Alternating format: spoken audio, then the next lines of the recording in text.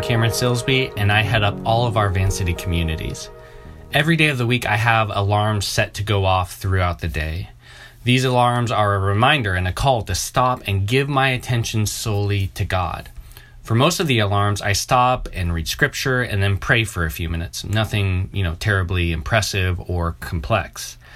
Just something that recenters my attention and soul on God and His presence in my life. It's easy, even for me working for a church, to allow yourself to be overbusied or distracted from God's voice and presence in your life. By having moments throughout the day to intentionally connect with God, you're actually helping the times outside of those moments to stay aware and sensitive to His presence. If you're listening to this in the morning, start your day in scriptures and prayer. Try starting your morning off by reading Galatians chapter 5, verses 22 through 25. Let me read it to you.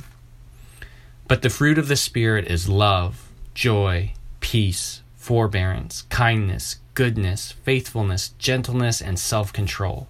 Against such things there is no law. Those who belong to Christ have crucified the flesh with its passions and desires.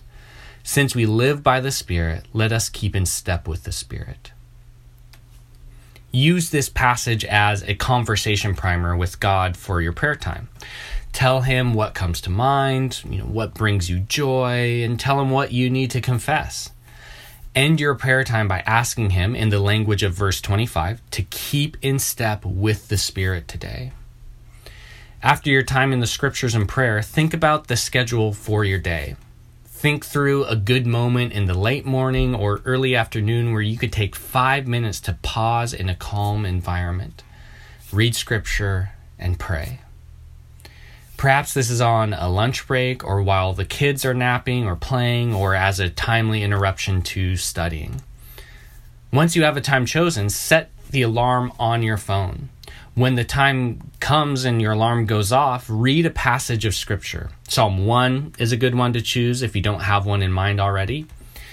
Read your scripture, taking notice of words or a particular phrase that sticks out to you. Use what sticks out to you to shape your prayer, and then end your time in prayer by making any requests of God that you feel you need for the rest of your day.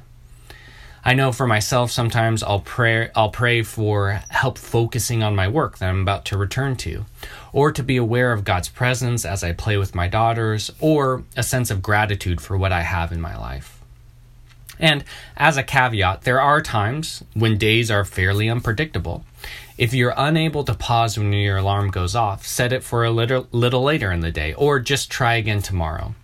When this happens to me, and it certainly does, I try to quickly give thanks to God for His presence in my life, even when I can't stop to connect with Him. Even that provides an opportunity to momentarily turn my attention to Him. Think about incorporating this into your daily routine. Experiment with setting more than one alarm throughout the day, depending on your season of life and your daily schedule. For most seasons of my life, I've had one alarm set in the day that reminds me to draw near to God. In my current season, I have 5 alarms. But more alarms doesn't necessarily reflect any sort of high spirituality on my part. It's actually just more of an admission that I need extra help staying aware of God's presence in my life. My friends, since we live by the Spirit, my prayer is that we would keep in step with the Spirit. Amen.